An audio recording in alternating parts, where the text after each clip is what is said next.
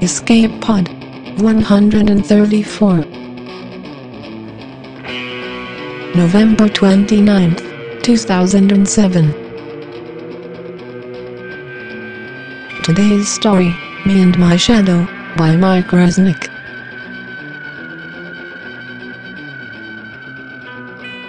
Hello and welcome to Escape Pod.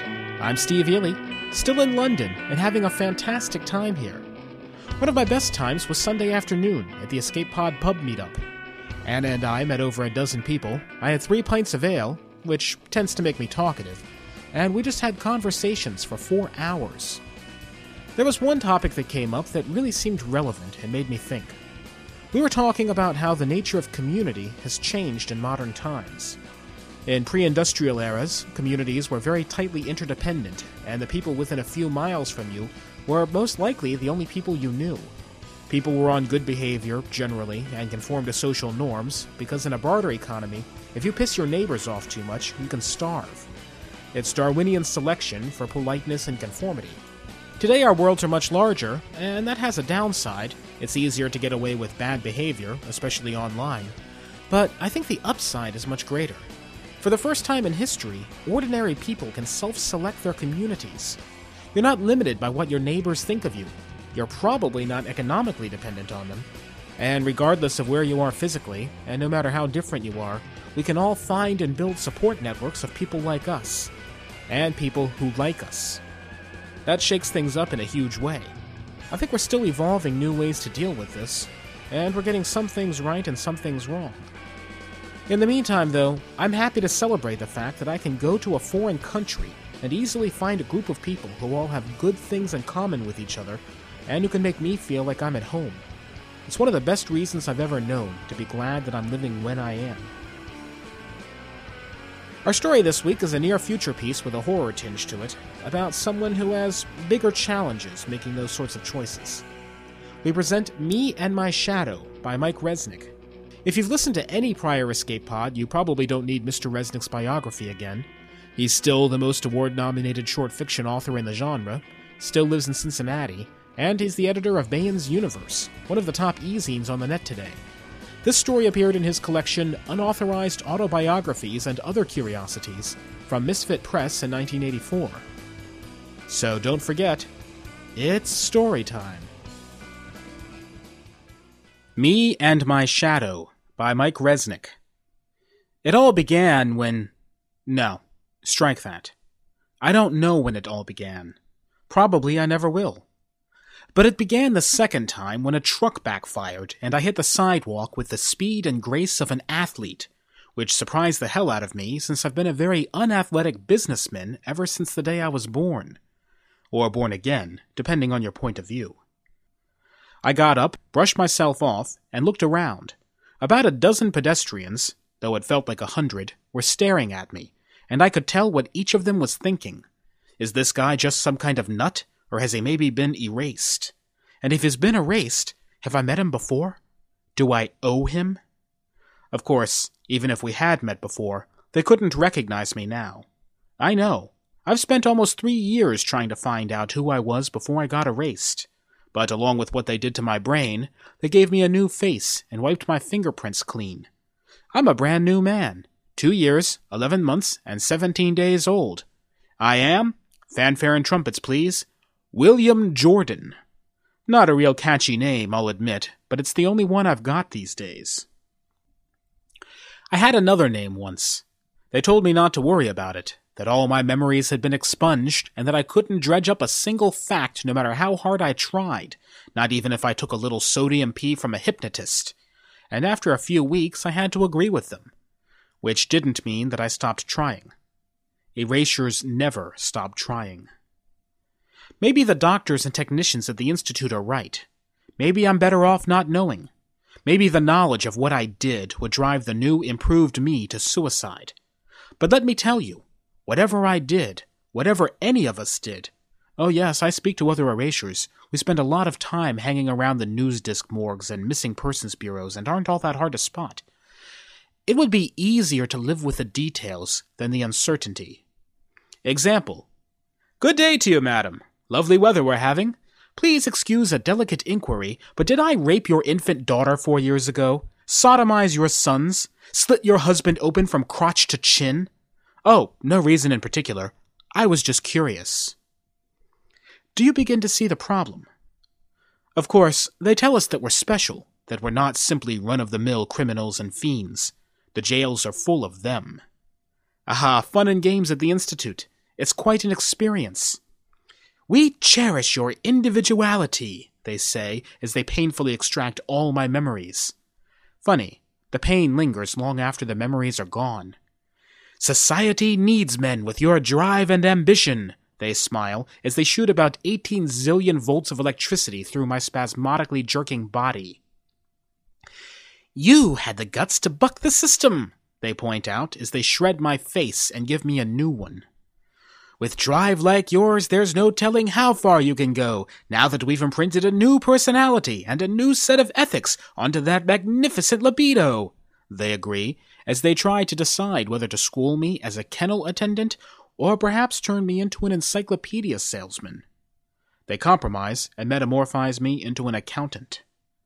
You lucky man, you've got a new name and face and memories and $500 in your pocket, and you've still got your drive and ambition, they say, as they excruciatingly insert a final memory block. Now go out and knock 'em dead, they tell me. Figuratively speaking, they add hastily.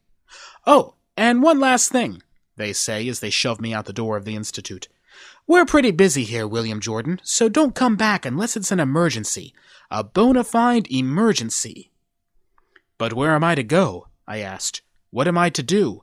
You'll think of something, they assure me. After all, you had the brains and guts to buck our social system. Boy, do we wish we were like you. Now beat it, we've got work to do. Or do you maybe think you're the only antisocial misanthrope with delusions of grandeur who ever got erased? And the wild part is that they were right. Most erasures make out just fine. Strange as it sounds, we really do have more drive than the average man, the guy who just wants to hold off his creditors until he retires and his pension comes through. We'll take more risks, make quicker decisions, fight established trends more vigorously. We're a pretty gritty little group, all right. Except that none of us knows why he was erased. In fact, I didn't have my first hint until the truck backfired. See? I'll bet you thought I had forgotten all about it. Not a chance, friend. Erasures don't forget things. At least, not once they've left the Institute. What most erasures do is spend vast portions of their new lives trying to remember things. Futilely. Well, my memory may have been wiped clean, but my instincts were still in working order, and what they told me was that I was a little more used to being shot at than the average man on the street. Not much to go on, to be sure, but at least it implied that the nature of my sin leaned more toward physical violence than, say, Wall Street tycoonery with an eye toward sophisticated fraud. So I went to the main branch of the public library, rented a quarter of an hour on the master computer, and started popping in the questions. List all criminals standing 6 feet 2 inches who were apprehended and convicted in New York City between 2008 AD and 2010 AD. Classified. That wasn't surprising. It had been classified the last 50 times I had asked. But, undaunted, erasures are rarely daunted, I continued. List all murders committed by pistol in New York City between 2008 AD and 2010 AD. The list appeared on the screen, 60 names per second. Stop. The computer stopped, while I tried to come up with a more limiting question. Without revealing their identities, tell me how many criminals were convicted of multiple pistol murders in New York City between 2008 AD and 2010 AD. Classified. Then it burped and added, Nice try, though. Thank you. Has any erasure ever discovered either his original identity or the reason he was erased? Not yet. Does that imply that it is possible? Negative. Then it is impossible? Negative. Then what the hell did you mean? Only that no implication was intended. I checked my wristwatch. 5 minutes left. I am an erasure, I began. I would never have guessed. Just what I needed. Sarcasm from a computer. They're making them too damn smart these days. Recently, I reacted instinctively to a sound very similar to that made by a pistol being fired, although I had no conscious reason to do so.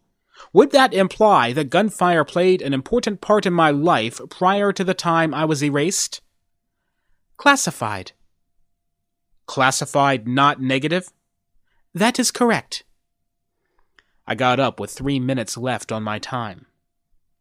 My next stop was at Doubleday's on Fifth Avenue. The sign in the window boasted 500,000 microdots per cubic yard, which meant that they had one hell of a collection of literature crammed into their single 10 by 50-foot aisle. I went straight to the true crime section, but gave up almost immediately when I saw the sheer volume of true crime that occurred each and every day in Manhattan. I called in sick, then hunted up a shooting gallery in the VidPhone directory. I made an appointment, rode the Midtown slidewalk up to the front door, rented a pistol, and went downstairs to the soundproofed target range in the basement. It took me a couple of minutes to figure out how to insert the ammunition clip, an inauspicious beginning. Then I hefted the gun, first in one hand and then the other, hoping that something I did would feel familiar. No luck. I felt awkward and foolish, and the next couple of minutes didn't make me feel any better. I took dead aim at the target hanging some 50 feet away, and missed it completely. I held the pistol with both hands, and missed it again. I missed it right-handed and left-handed. I missed it with my right eye closed. I missed it with my left eye closed. I missed it with both eyes open. Well, if the only thing I had going for me was my instinct, I decided to give that instinct a chance. I threw myself to the floor, rolled over twice, and fired off a quick round, and shot out the overhead light. So much, I told myself, for instinct. Obviously, the man I used to be was more at home ducking bullets than aiming them. I left the gallery, hunted up a couple of erased friends, and asked them if they'd ever experienced anything like my little flash of déjà vu. One of them thought it was hilarious. They may have made him safe, but I have my doubts about whether they made him sane. And the other confessed to certain vague stirrings whenever she heard a John Philip Sousa march, which wasn't exactly the answer I was looking for. I stopped off for lunch at a local soya joint, spent another fruitless 15 minutes in the library with my friend the computer, and went back to my brownstone condo to think things out. The whole time I was riding the slidewalk home, I kept shadowboxing and dancing away from imaginary enemies and reaching for a non-existent revolver under my left arm, but nothing felt natural or even comfortable. After I got off the slidewalk and walked the final half block to my front door, I decided to see if I could pick the lock, but I gave up after about 10 minutes, which was probably just as well, since a passing cop was giving me the fisheye. I poured myself a stiff drink. Erasers' homes differ in locale and decor and many other respects, but you'll find liquor in all of them, as well as cheap memory courses and the collected who's who and organized crime tapes, and tried, for the quadrillionth time, to dredge up some image from my past. The carnage of war, the screams and supplications of rape victims, the moans of old men and children lying sliced and bleeding in Central Park, all were grist for my mental mill, and all felt unfamiliar. So I couldn't shoot, and I couldn't pick locks, and I couldn't remember. All that was on the one hand. On the other hand was just one solitary fact. I had ducked. But somewhere deep down in my gut, certainly not in my brain, I knew that the man I used to be had screamed wordlessly in my ear, or somewhere, to hit the deck before I got my or his or our damn fool head blown off. This was contrary to everything they had told me at the Institute. I wasn't even supposed to be in communication with my former self. Even emergency conference while bullets flew through the air were supposed to be impossible. The more I thought about it, the more I decided that this definitely qualified as a bona fide Institute visiting emergency. So I put on my jacket and left the condo and started off for the Institute. I didn't have any luck flagging down a cab. Like frightened herbivores, New York cabbies all hide at the first hint of nightfall, so I started walking over to the East River slidewalk. I had gone about 2 blocks when a grungy little man with watery eyes, a pockmarked face, and a very crooked nose jumped out at me from between 2 buildings, a wicked-looking knife in his hand. Well, 3 years without being robbed in Manhattan is like flying 200 missions over Iraq or Paraguay or whoever we're mad at this month. You figure your number is up, and you stoically take whatever's coming to you. So I handed him my wallet, but there was only a single small bill in it, plus a bunch of credit cards geared to my voice print, and he suddenly threw the wallet on the ground and went berserk, ranting and raving about how I had cheated him. I started backing away, which seemed to enrage him further, because he screamed something obscene and raced toward me with his knife raised above his head, obviously planning to plunge it into my neck or chest. I remember thinking that of all the places to die, 2nd Avenue between 35th and 36th Streets was perhaps the very last one I'd have chosen. I remember wanting to yell for help, but being too scared to force a sound out. I remember seeing the knife plunge down at me as if in slow motion. And then, the next thing I knew, he was lying on his back, both his arms broken and his nose spouting blood like a fountain, and I was kneeling down next to him, just about to press the point of the knife into his throat. I froze, trying to figure out what had happened, while deep inside me a voice, not angry, not bloodthirsty, but soft and seductive, crooned, "Do it. Do it." "Don't kill me!" moaned the man, writhing beneath my hands. "Please don't kill me!" "You'll enjoy it," murmured the voice. "You'll see." I remained motionless for another moment, then dropped the knife and ran north, paying no attention to the traffic signals and not slowing down until I practically barreled into a bus that was blocking the intersection at 42nd Street. "Fool," whispered the voice. "Didn't I save your life? Trust me." Or maybe it wasn't the voice at all. Maybe I was just imagining what it would say if it were there. At any rate, I decided not to go to the Institute at all. I had a feeling that if I walked in looking breathless and filthy and with the mugger's blood all over me, they'd just erase me again before I could tell them what had happened. So I went back home, took a quick dry shower, hunted up Dr. Brosgold's number in the book, and called him. "Yes?" he said after the phone had chimed twice. He looked just as I remembered him, tall and cadaverous, with a black mustache and bushy eyebrows, the kind of man who could put on a freshly pressed suit and somehow manage to look rumpled. "I'm an erasure," I said, coming right to the point. "You worked on me." "I'm afraid we have a faulty connection here," he said, squinting at his monitor. "I'm not receiving a video transmission." "That's because I put a towel over my camera," I told him. "I assume that this is an emergency?" he asked dryly, cocking one of those large, thick, disheveled eyebrows. "It is," I said. "Well, Mr. X, I hope you don't mind if I call you that. What seems to be the problem?" "I almost killed a man tonight." "Really?" he said. "Doesn't that surprise you?" "Not yet," he replied, placing his hands before him and juxtaposing his fingers. "I'll need some details first. Were you driving a car or robbing a bank or what?" "I almost killed this man with my bare hands."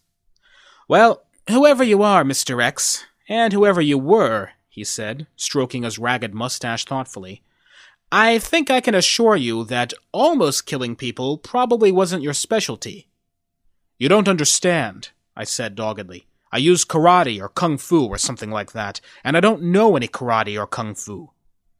"Who is this?" he demanded suddenly. "Never mind," I said. "What I want to know is, what the hell is happening to me?"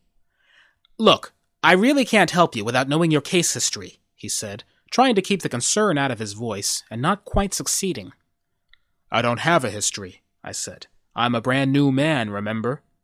"Then what have you got against telling me who you are?" "I'm trying to find out who I am," I said hotly. "A little voice has been telling me that killing people feels good." "If you'll present yourself at the Institute first thing in the morning, I'll do what I can," he said nervously.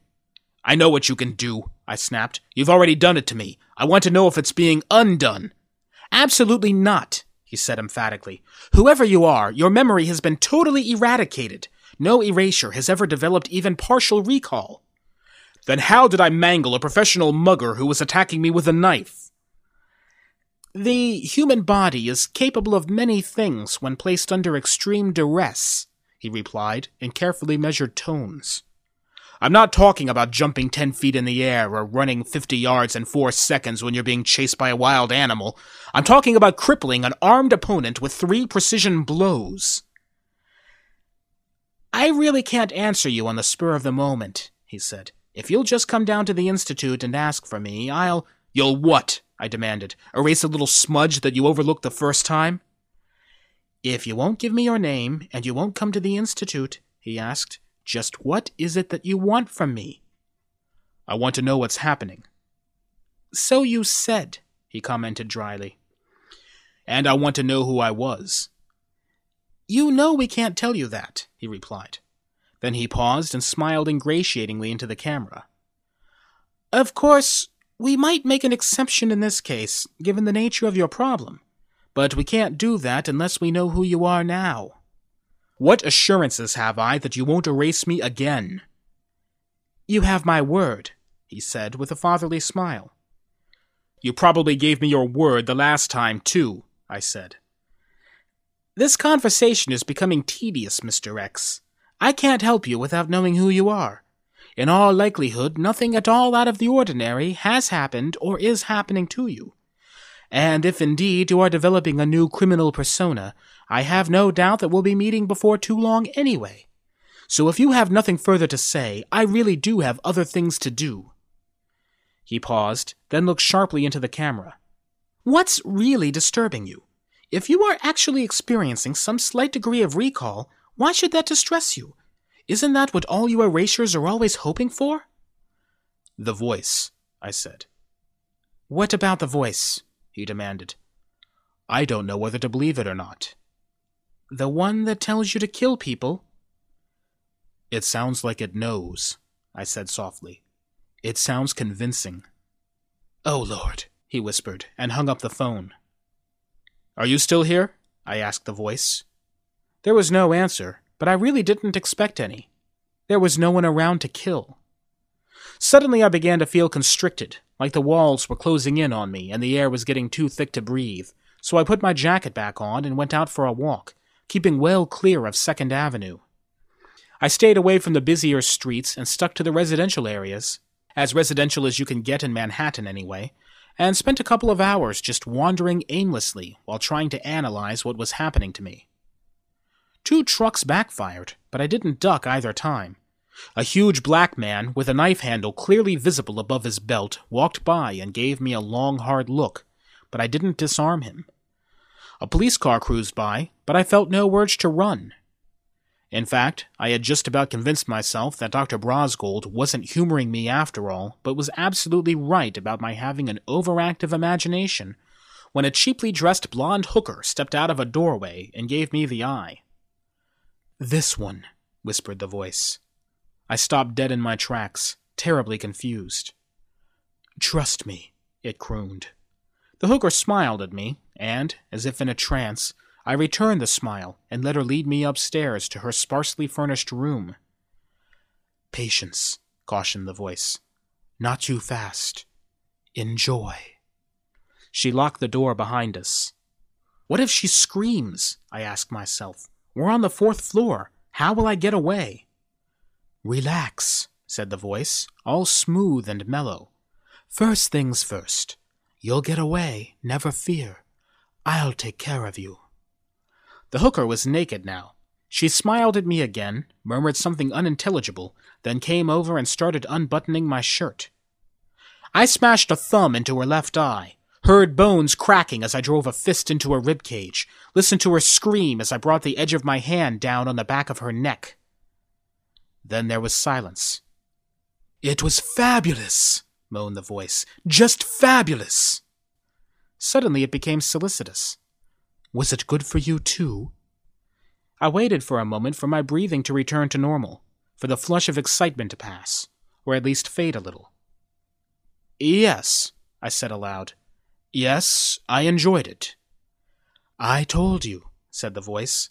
"They may have changed your memories, but they can't change your soul. You and I have always enjoyed it." "Do we just kill women?" I asked, curious. "I don't remember," admitted the voice. "Then how did you know we had to kill this one?" "I know them when I see them," the voice assured me. I mulled that over while I went around tidying up the room, rubbing the doorknob with my handkerchief, trying to remember if I had touched anything else. "They took away your fingerprints," said the voice. "Why bother?" So they don't know they're looking for an erasure, I said, giving the room a final examination and then walking out the door. I went home, put the towel back over the vidphone camera, and called Dr. Brosgold. "You again," he said. "Yes," I answered. "I've thought about what you said, and I'll come in tomorrow morning." "At the Institute?" he asked, looking tremendously relieved. "Right. 9 o'clock sharp," I replied. "If you're not there when I arrive, I'm leaving." "I'll be there," he promised. I hung up the vidphone, checked out his address in the directory, and walked out the door. "Smart," said the voice admiringly as I walked the 22 blocks to Brosgold's apartment. "I would never have thought of this." "That's probably why they caught you," I whispered into the cold night air. It took me just under an hour to reach Brosgold's place. They turned the slidewalks off at 8 o'clock to save money. Somehow I had known that he'd be in one of the century-old 4-floor apartment buildings. Any guy who dressed like he did and forgot to comb his hair wasn't about to waste money on a high-rise to impress his friends. I found his apartment number, then walked around to the back, clambered up the rickety wooden stairs to the 3rd floor, checked out a number of windows, and knew I had the right place when I came to a kitchen with about 50 books piled on the floor and 4 days' worth of dirty dishes in the sink. I couldn't jimmy this lock any better than my own, but the door was one of the old wooden types, and I finally threw a shoulder against it and broke it. "Who's there?" demanded Brosgold, walking out of the bedroom in his pajamas and looking even more unkempt than usual. "Hi," I said with a cheerful smile, shoving him back into the bedroom. "Remember me?" I closed the door behind us, just to be on the safe side. The room smelled of stale tobacco, or maybe it was just the stale clothing in his closet.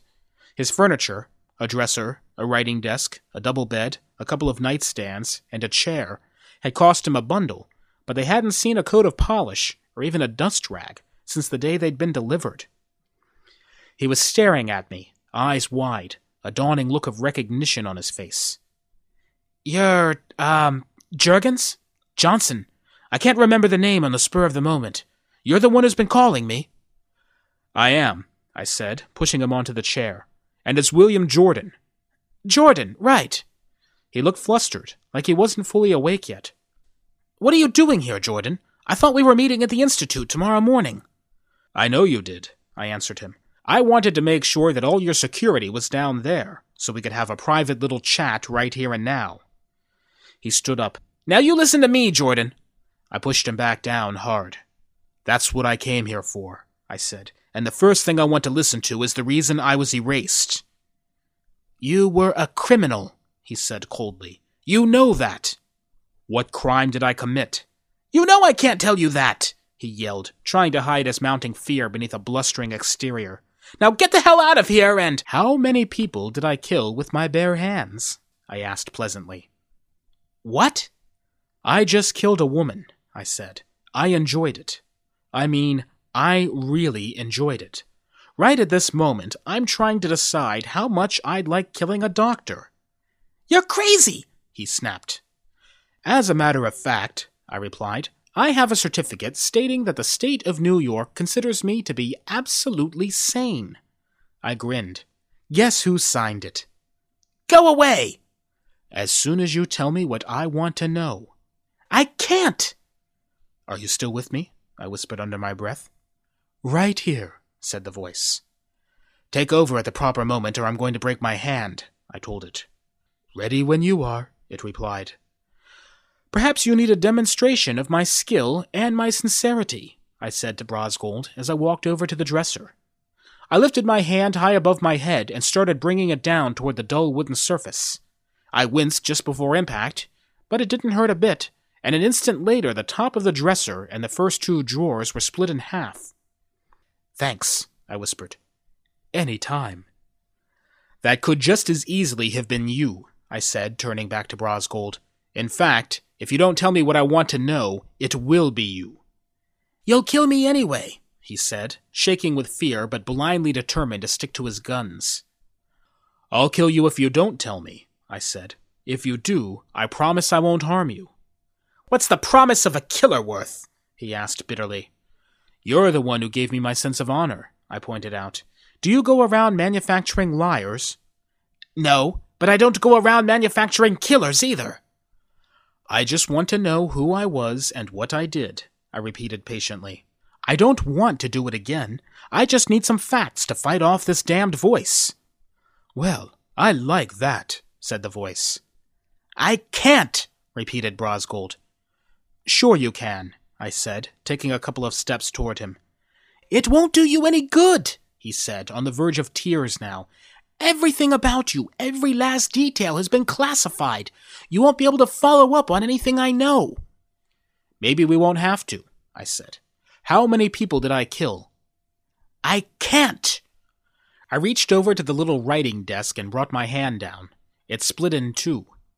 How many? I repeated, glaring at him. 17! He screamed, tears running down his face. 17? I repeated wonderingly. That we know about. Even I was surprised that I had managed to amass so many. Who were they? Men? Women? He didn't answer, so I took another step toward him and added menacingly, Doctors? No, he said quickly. Not doctors. Never doctors. Then who? Whoever they paid you to kill, he finally blurted out. I was a hitman? He nodded. I must really have enjoyed my work to kill 17 people, I said thoughtfully. How did they finally catch me? Your girlfriend turned state's evidence. She knew you had been hired to kill Carlo Castanera. The politician? Yes. So the police staked him out and nailed you. You blundered right into their trap. I shook my head sadly.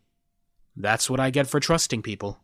And this, I added, bringing the edge of my hand down on his neck and producing a snapping noise, is what you get. That was unethical, said my little voice. You promised not to hurt him if he told you what you wanted to know. We trusted someone once, and look where it got us, I replied, going around and wiping various surfaces. What about that hooker? Had someone put out a contract on her? I don't remember, said the voice. It just felt right. And how did killing Dr. Brosgold feel? I asked. Good, said the voice after some consideration. It felt good. I enjoyed it. So did I admitted. Then are we going back in business? No, I said. If there's one thing I've learned as an accountant, it's that everything has a pattern to it. Fall into the same old pattern and we'll wind up right back at the institute. Then what will we do? Asked the voice. Oh, we'll go right on killing people, I assured it. I must confess that it's addictive. But I make more than enough money to take care of my needs, and I don't suppose you have any use for money. None, said the voice. So now we'll just kill whoever we want in any way that pleases us, I said. They've made William Jordan a stickler for details, so I think we'll be a lot harder to catch than we were when I was you. I busied myself wiping the dresser as best I could. Of course, I added, crossing over to the desk and going to work on it. I suppose we could start with Carlo Castanera, just for old time's sake. I'd like that, said the voice, trying to control its excitement. I thought you might, I said dryly, and it will tidy up the last loose end from our previous life. I hate loose ends. I suppose it's my accountant's mind. So that's where things stand now. I've spent the last 2 days in the office, catching up on my work. At nights I've cased Castanera's house. I know where all the doors and windows are, how to get to the slide walk from the kitchen entrance, what time the servants leave, what time the lights go out. So this Friday, at 5 p.m. on the dot, I'm going to leave the office and go out to dinner at a posh French restaurant that guarantees there are no soya products anywhere on the premises. After that, I'll slide over to what's left of the theater district and catch the old Sondheim classic they've unearthed after all these years. Then it's off to an elegant nearby bar for a cocktail or two. And then, with a little help from my shadow, I'll pay a long overdue call on the estimable Mr. Castanera. Only this time, I'll do it right. Erasures are, by and large, pretty lonely people. I can't tell you how nice it is to finally have a hobby that I can share with a friend.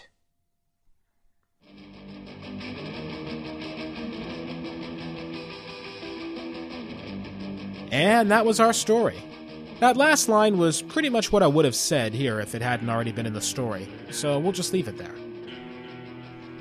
At this point, I would love to do feedback for episode 131, Hesperia and Glory. I know a lot of people liked it. But this supposedly high-class hotel that I'm sitting in has internet connectivity less stable than my college relationships, and at this moment I can't get to the website or the forums to see what anybody said. Rather than delay the episode any further, I'm just going to finish recording this, and we'll get to it next week. In the meantime, there is not, nor has there ever been, a well in my cellar. Escape Pod is a production of Escape Artists Incorporated and is distributed on a Creative Commons Attribution Non-Commercial No Derivatives license. Please share it all you want, but please don't sell it, and Escape Pod won't try to change you if you don't try to change it. All of the rights are reserved by our authors. If you like this story, we hope you'll tell a friend or blog about us, and please consider donating via the PayPal link at our site. Also check out our horror podcast, Pseudopod, at pseudopod.org, and our upcoming fantasy podcast, Podcastle, at podcastle.org. Our music is by permission of Daikaiju. You can find their work at daikaiju.org. That was our show for this week. Until next time, have fun.